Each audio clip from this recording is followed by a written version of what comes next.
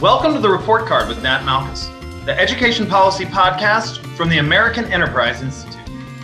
The Supreme Court recently wrapped up its 2019-2020 term and handed down two prominent decisions that had to do with education and schooling.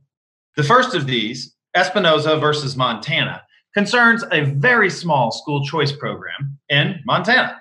The second, Our Lady of Guadalupe School versus Morrissey Beirut, has to do with who religious schools are allowed to fire under ministerial exception protections. Sounds like small ball, but they're actually pretty influential decisions. And to talk about them, we brought on Josh Dunn. Josh chairs the Department of Political Science and is the director of the Center for the Study of Government and the Individual at the University of Colorado, Colorado Springs. Perhaps most relevant to today's discussion, Josh co-edited From Schoolhouse to Courthouse: The Judiciary's Role in American Education. And Josh also writes a quarterly article on education and law for Education Next. Josh, thanks for coming on the report card. Thanks for having me. Delighted to be here. First off, let me ask you a broad question. How often does education play in the court? I mean, I can think about some of the most famous cases, right? Dred Scott, Plessy versus Ferguson, and one of them is Brown versus Board of Education, right? This is a household name.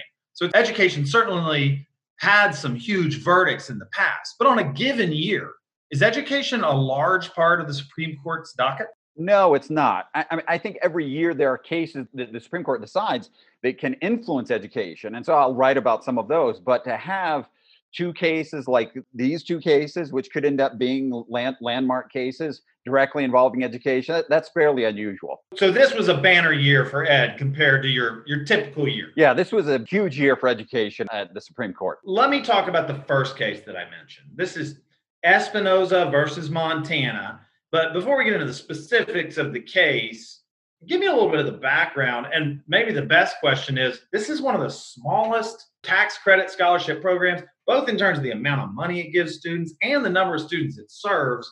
Why was such a tiny program the subject of such a big case? Well, because the Supreme Court was called upon to decide whether or not Montana's Blaine Amendment was constitutional, or at least the application of it in this case was constitutional. You're right. There have probably been 20-some programs, tax credit scholarship programs around the country. None of them have been ruled unconstitutional by their state courts, except for Montana.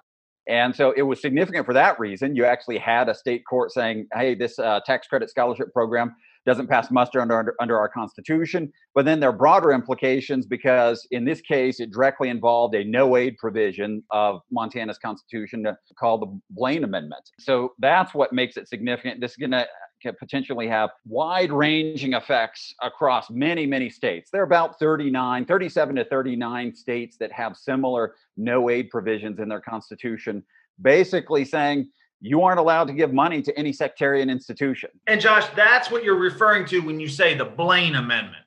Give me a little background on this Blaine Amendment. Right. So Blaine amendments were amendments to state constitutions that were added typically in the late 1800s, early 1900s. Some of them were added later. Some of them were re-added when states rewrote their constitutions, as in the case of Montana.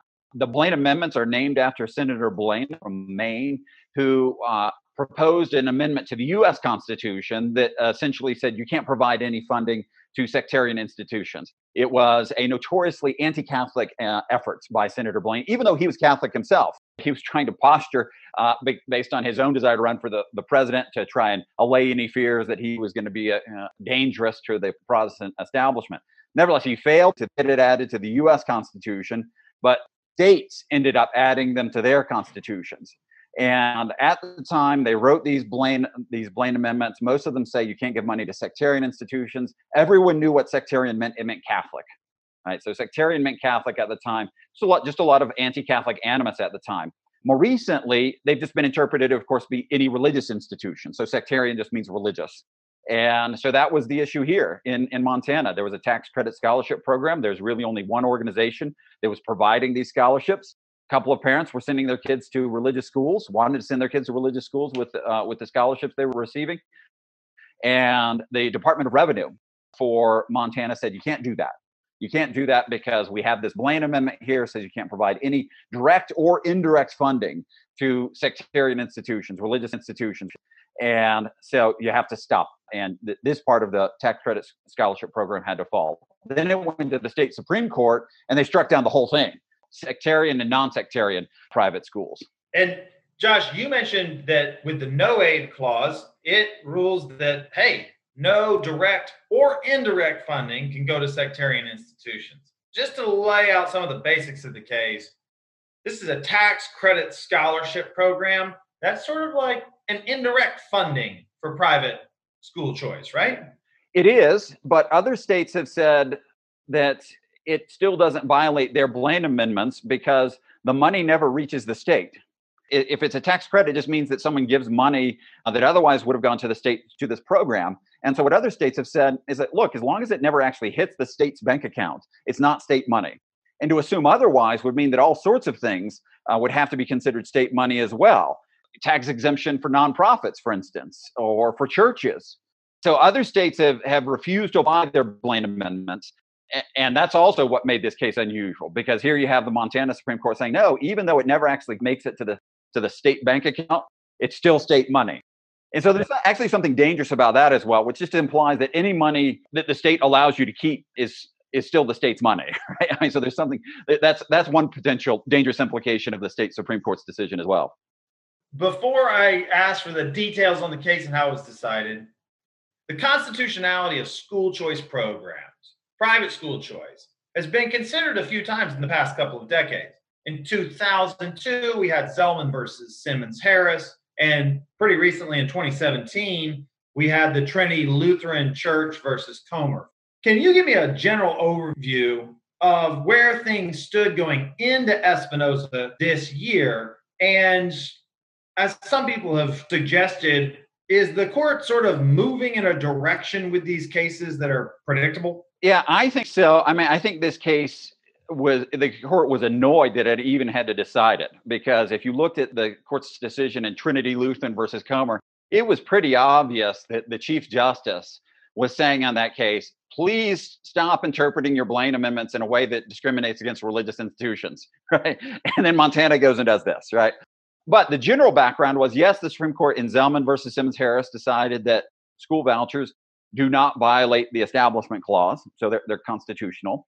However, at the state level, there have, of course, been many challenges to school choice programs. When the Supreme Court was hearing Zellman versus Simmons-Harris, the chief attorney for the National Education Association said, well, look, if the Supreme Court rules in favor of school vouchers, we don't need to worry because we have all sorts of Mickey Mouse constitutional provisions in state constitutions. And so those are things like local control provisions. But I think included in that would also be Blaine amendments. They didn't really get a lot of play prior to Zellman versus Simmons-Harris, but then people started using Blaine amendments after 2002 to try and go after some of these limited school choice programs. So for instance, here in Colorado, we had a school choice program in Douglas County, a voucher program, and the state Supreme Court struck that down under Colorado's Blaine amendment. But then that leads us to Trinity Lutheran versus Comer. And in that case, it involved a state grant program in Missouri where you could apply for state funds and you could get these resources to essentially resurface playgrounds using recycled tires. And this really didn't have to do with schools in Trinity Lutheran, right? Well, it involved, I think they had a pre-K kindergarten program, but it was just the playground, right? So it wasn't going to actually pay for teachers or anything like that. But this Lutheran school had a grant application. It was very favorably reviewed by the state, one of the top applications. But then the state grant because they had a Blaine amendment in Missouri, and they said, well, you can't give any funding to religious institutions. And so then it goes to the Supreme Court, and in that case, the Supreme Court, in a 7-2 decision, the conservative bloc pulled along Justices Breyer and Kagan. They said, look, this is discriminating against religious institutions and people simply because they are religious, based on their religious status. And under the Free Exercise Clause, that's unconstitutional. So they didn't say that Blaine amendments themselves were unconstitutional. It's more that in the way the Blaine amendment was applied in this case was unconstitutional. But again, if you read the Chief Justice's decision in Trinity Lutheran, he basically was giving a very big signal to states to please kindly knock it off, right? We don't want to say that Blaine amendments are unconstitutional, right? And then, Montana serves this one up to the Supreme Court. I don't think the Supreme Court really had any option but to take this case and then ultimately hand down the decision that it did. So let's talk about that decision. Just real briefly, what was the complaint in Espinoza? Yeah, so the complaint was it was discrimination against the schools and the parents, but there's really the parents who brought suit simply because of their religious status, right? There was this neutral program. It was available to everyone, and because they were choosing to use it at a religious school, that's why the program ended up getting struck down by the Supreme Court. But there's an interesting wrinkle here, and that is that they were suing over a program that the state canceled across the board, right? How did that play out? Well, that was canceled because of the Supreme Court, right? The state itself didn't cancel until the Supreme Court said you have to get rid of the entire program. So that was the issue. Montana had created this benefit, and then the Supreme Court eliminates entirely the benefit. The Department of Revenue had eliminated the benefit for religious schools, and then the Supreme Court eliminates it for everyone. And the issue then was that decision constitutional, both the decision by the Department of Revenue and by the Supreme Court. So once you've already created the benefit, can you eliminate the benefit because of these religious people? And so the Supreme Court said, no, you can't do that, right? That's you don't have to create the benefit in the first place. Montana did not have to create a tax credit scholarship program. But once they did, the Supreme Court said you can't exclude religious people simply because they are religious. It's an otherwise available benefit was the phrase the court used. So if you have this otherwise available benefit, you cannot discriminate based on religion under the Free Exercise Clause. How narrow was this decision when it was handed down? Well, depends on who you ask. My reading of it is that it's very broad, but the Supreme Court didn't just come out and say how broad it was. The court did not say that Blaine amendments are unconstitutional. They didn't go that far. Again, I think the Chief Justice, he's a minimalist, so he wants to be as narrow as possible. But it's very difficult to actually limit the reach of his reasoning. I think if you look at his decision, it's difficult to see what's left of Blaine amendments. There is this talk that, there's a distinction between religious status and religious use. And so in this case, they were still basing it on religious status. However, it's not clear that there's much left of religious use after this decision either, because very clearly, if these students are getting scholarships to go to religious schools, to Christian schools, there's going to be some religious use going on. And so, I think there'll be some litigation over that. There'll be some states that will still try to apply their Blaine amendments under this religious status versus use distinction. But I think they'll get overturned too. So my reading of it is very broad. And if you read the dissents, they indicate that it's very broad too, right? Justice Breyer, who dissented in this case, he seemed to think that the scope of this of the reasoning is very broad and very difficult to contain. In fact, there was some talk about it's so broad, this could bleed into areas where we're not expecting it, right? I mean, some of the commentary was on Christian charter schools. Can you lay out that logic? Yeah, so I think it depends on how the court is going to interpret this otherwise available benefit. So I think there could be actually three levels of potential challenges to arise under the Espinoza decision. The first, and this is one that I think it would be very difficult to actually rule against a religious institution. Let's imagine that a religious institution wants to run a charter school, but says it's going to do so on a secular basis. It's not going to actually teach religion. They just feel that they need this in order to serve their community. And after all, other nonprofits are allowed to create charter schools and serve their community. So they want to establish a charter school, and maybe they'll have some focus on character education or something like that. But there's not going to be chapel. There won't be, a Bible class or anything like that. And so this is a school that would be identified with a religious institution, right? But the practice of religion would be somewhat removed. Exactly. So in that case, I think it would be very difficult to say, no, you don't qualify. If a state said, sorry, but you are a religious institution, so you can't actually participate in our charter school program. In that case, Espinoza is probably going to have some teeth and would end up cutting against the state. A second kind of challenge would be a religious institution that wants to have a charter school, but one that is explicitly religious. And they're going to say, well, look, an otherwise available benefit is an otherwise available benefit. So you're allowing other nonprofits, and they make moral judgments about what they think kids ought to be taught, and those things inform their education. So why are we excluded? I think that one's going to be, a little more difficult, but ultimately it might just depend on how the Chief Justice thinks about it. A third kind of challenge, and this would be the most difficult, would be, well, otherwise available benefit also just means funding for education in general. So why should the educational choices of people who want a secular public school education be subsidized, but my child's education, which I prefer to be religious, like I'd like to send my kid to a Jewish school, right? And I think it's obligatory on me to do that. So why shouldn't I be able to receive this otherwise available benefit? Why shouldn't I be able to receive comparable funding? Now that one would be much more difficult, a long ways into the future. But I think, again, if you read Justice Breyer's dissent, he seems to be hinting that those kinds of things might be coming for the Supreme Court. So a pretty big case with a foundation that may be much bigger than a lot of people realize. Oh, absolutely. Absolutely. And I forgot to say, a lot of this also depends on what the court does with its Establishment Clause jurisprudence, because right now we aren't exactly certain what the standards are under the Establishment Clause, because in a case last year, the Supreme Court gutted what's known as the Lemon Test. So there's not much life to that anymore. So some of this is uncertain, right? So if the court still has something of an entanglement test, right, for religion, then some of this stuff with Espinoza might not have as far of a reach as it otherwise might. But again, we just don't know, right? The Supreme Court has moved in a different direction on the Establishment Clause as well. Let's go to our second case that was a pretty big one and, sort of came out of the blue for a lot of, at least for me, Our Lady of Guadalupe School versus Morrissey Beirut. Now, you wrote a great opening line in a piece on this case for EdNext, and I just want to ask you about it. What did you mean when you said the Supreme Court has ruled that Catholics do not have to be Protestants?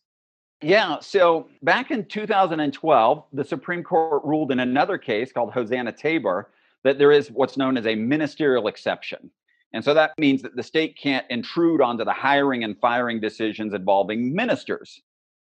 In that case, it involved a teacher at, again, a Lutheran school. In this particular Lutheran denomination, some teachers actually got the status of minister. And so when the Supreme Court decided it, they said, well, look, we don't want to have some rigid test for who counts as a minister.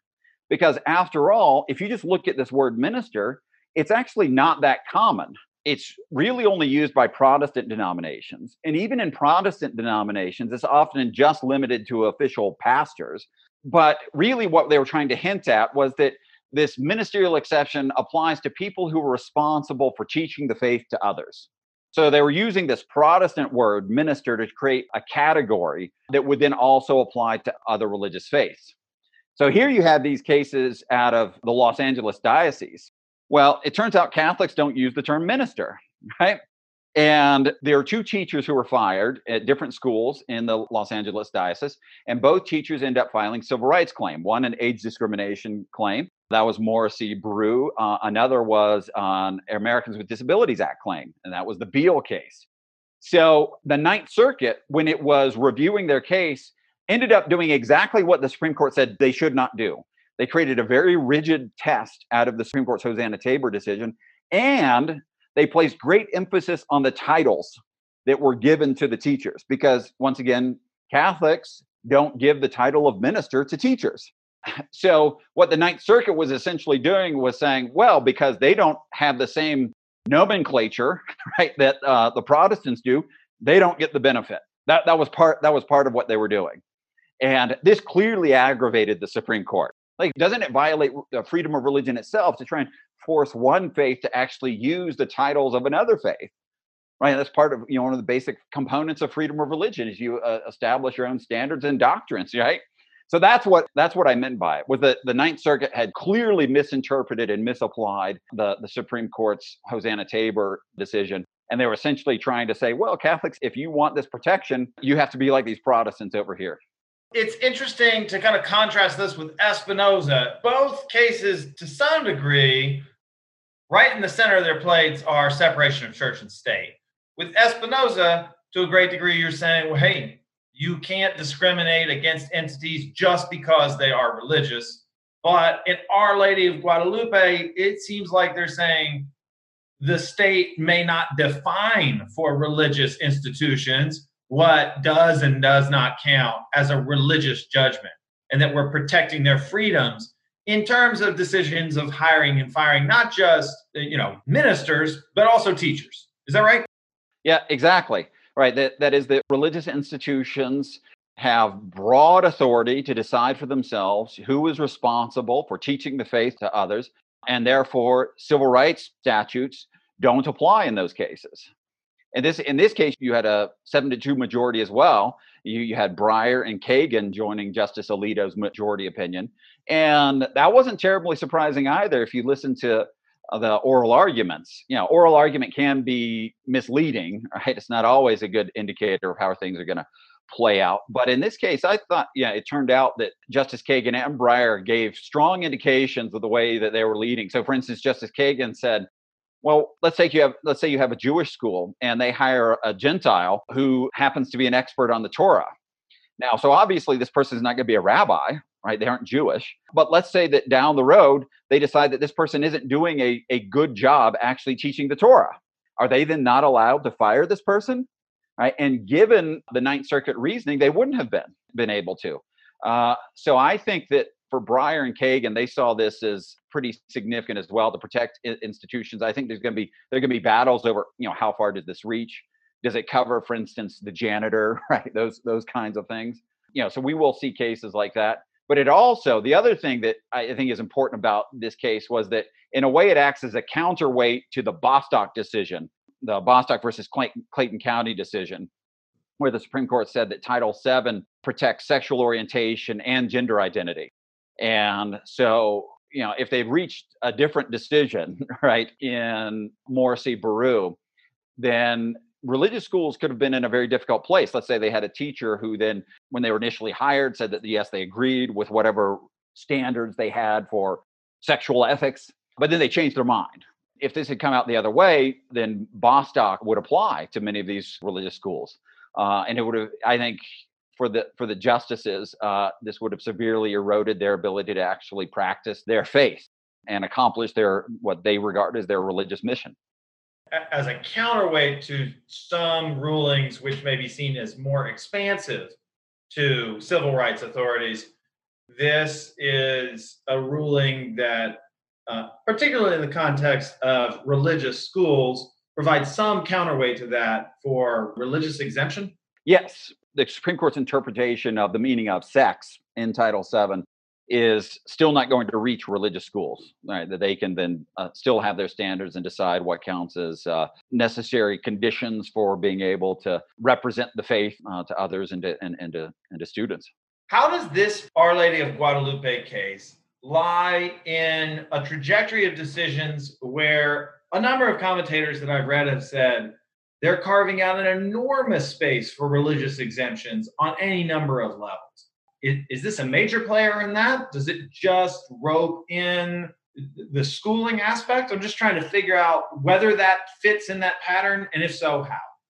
It does fit in that pattern, and I actually think it fits in the pattern that you see even in the majority decision in Bostock, because in the majority decision there, you have Justice Gorsuch all but inviting religious institutions to raise free exercise claims and Religious Freedom Restoration Act claims against Title VII, right? So even though he was authoring the decision granting this very expansive definition of what constitutes sex discrimination under Title VII, he was also what you could call dicta, tipping people off like, hey, right, this doesn't address whether or not there's a religious exemption to this. We aren't deciding that here. Very strong hint, right, to others. So I do think it's a move in that direction. Certainly, you see that many of the justices on the court have wanted to move in that direction. Thomas, Alito, the Chief Justice himself as well. But then you have Gorsuch, right? So there you have votes with a very strong inclination to expand the scope of religious freedom and free exercise. And in some cases, they might be able to pull along a couple of the liberal justices. Or you might be able to view it as, in a way, the court grasping at a grand compromise where they will have these expansive definitions of equality that you see, for instance, in the Bostock case, what's included under sex and sex discrimination, but then also very strong protections for religious exercise and belief on the other side, so that religious institutions don't have to simply submit to whatever the requirements are of civil rights legislation. Surely, and that is not sort of the prevailing narrative that you hear. We often hear conservative court going to bat for religious exemptions, but that second pattern you mentioned, expansive civil rights protections counterbalanced with expansive religious protections, is sort of a different narrative of what compromise the court might be trying to balance here. Do I have that right? Yeah, I think that's right. It is interesting that the very same people who were celebrating the Supreme Court's decision in Bostock were then angry and upset over the Espinoza and Morrissey-Beru decisions. And then, what had previously, just a couple weeks earlier, been one of the most liberal decisions, you could say, of the past, 10 years. The only thing I think that comes close to it would be Obergefell, the gay marriage decision, right? So this is a huge victory for the left, right? Two of the allegedly conservative justices sided with, and even one writing the majority opinion. And then you get these other cases, which evidently undoes all of that. I don't think so, right? I think that you do have the Chief Justice in the middle. He's trying to moderate all of this, maybe steer the court. And on the left, on his left wing, he has Kagan, who's willing to, I think, move with him in some cases, and Justice Breyer. And then on the right, he has Gorsuch, and then some of the other conservative justices. But he's the one, I think, kind of steering or trying. Too strong to say that he's steering it, but he's trying to manage the conflict on the court, and perhaps. And I don't think he goes into work and says, "Oh, I'm going to solve the culture wars for the United States." Right? That's not what he's doing. But maybe this is what he thinks might be a beneficial side effect, right, of some of these compromises the court is working out. So, Josh, if that's the case, let's just say that this narrative of expansive civil rights coupled with expansive religious rights is the trajectory that the court is pursuing. If that's the case, let's bring this back to school choice, which both of these decisions have to do with.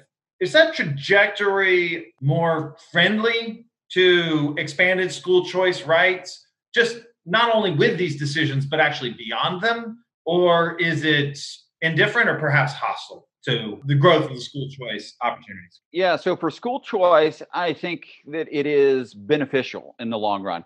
We know that choice options tend to be very popular, and so states are going to find it difficult, I think, to restrict their growth based on Blaine amendments now. In the past, they could always point to Blaine amendments. Now it's going to be very difficult to do that. It's also going to be more difficult to, I think, tell religious schools that, hey, if you're going to participate in this choice program, then you actually have to sacrifice some of the religious components of your education in order to do that. Right. So, for instance, some voucher programs, they said, well, if you accept students with these voucher programs, you can't make them attend chapel or something like that. I actually think the Espinoza decision makes it difficult for states to impose those restrictions on religious schools as well. Some of these others, we just have to see how it's going to play out. If you look at how does Bostock, for instance, apply to Title IX and sex discrimination in Title IX, we're going to see a huge amount of litigation there. To what extent can religious schools then get protections still from that? But even if they can get protection, will this new interpretation of sex discrimination still infringe on their ability to accomplish what they think is their religious mission? So imagine, for instance, there's let's say the courts do end up interpreting Title IX the same way the Supreme Court interpreted Title VII. So let's say there's a religious school that says, look, we think that you can't participate in sports unless it's in your biological sex, right? But let's say they also participate in a state-sanctioned sports league. And then the state-sanctioned sports league says, well, in order to actually participate, you also have to follow, right, this interpretation of Title IX. Or you have to open up your facilities. Let's say you're hosting a track meet. Your facilities have to be open to people based on their gender identity. And, there'd be many religious schools that would object to that, right? So all this kind of stuff, I mean, there are all sorts of issues they're going to have to get worked out. And so you could see, for instance, that path that the court has gone down, kind of cutting into this. But I think on balance, at least in the near term, Espinoza has to be seen as a huge victory for school choice. It's not going to just lead to, voucher programs all around the country, but I think it will help increase the number of choice opportunities that are out there. Sure. As Robert said, summarizing his opinion nicely, you don't have to do private school choice, but if you do, you can't discriminate against religious institutions. Right. So I think it's safe to say that some of these decisions were no real secret when they came down. You already said, hey, I was pretty sure what would happen in Espinoza when it came. They didn't even want to hear the case. So there's a track record of these cases, and you can kind of predict from one year to the next what might come up. So before we leave this episode, look in your crystal ball, Josh. What do you think might be coming down that might impinge on education and particularly school choice? All right. So there are a couple of cases. There's one out of Maryland where a Christian school was not allowed to participate in a voucher program because of their standards regarding sexual ethics. They've already started the litigation in that. I'm not certain what stage it's at. I think there might have been some preliminary hearings. And if Maryland wants to pursue the case after Espinoza, I think what you're going to see is that you might see Maryland, and then there's another case out of Maine. It's kind of a similar issue. What they will try to say is that, we can include religious schools, right? But now we're going to really focus on this religious use part of it. So if it turns out that the religious schools are actually really religious, they really scary, like they actually, they believe this stuff, right? And they actually make their students, abide by their standards and their teachers. That's what they'll try to do. I think those are going to be the next battleground in school choice. I think you will have some states test the limits of Espinoza to see if there's anything left there. And how long do those cases take to trickle to the court? I know it's a range, but... Yeah, 4 to 5 years. I think what Espinoza, they established the program in 2015. And then it wasn't too long after that the Department of Revenue made its decision, kind of launching the litigation. And so I think that litigation was in the courts about 3 to 4 years. So I'm guessing give it 3 to 4 years, we might see some of these issues reaching the court. What you could also see, though, is that some of the appellate courts might all coalesce around an interpretation of Espinoza, which is the one I think is the correct one, which is stop this, right? And if that happens, then there won't be much justification for it reaching the Supreme Court. Gotcha. Well, if it does, Josh, we'll have you back on the report card to talk about it. All right. I look forward to it. Thanks for coming on. All right. Thank you. Thanks for listening to the Report Card with Nat Malkus, and special thanks to our guest, Professor Josh Dunn. Thanks also to the producers that made this episode possible. That's Matt Rice and Tyler Hoover. Remember, you can subscribe to the Report Card on iTunes, Spotify, wherever you get your podcasts. While you're there, leave us a review. It helps other folks find the show. As always, drop your comments, questions, or topic suggestions to ed.podcast@aei.org. That's it for this episode. I'm Nat Malkus.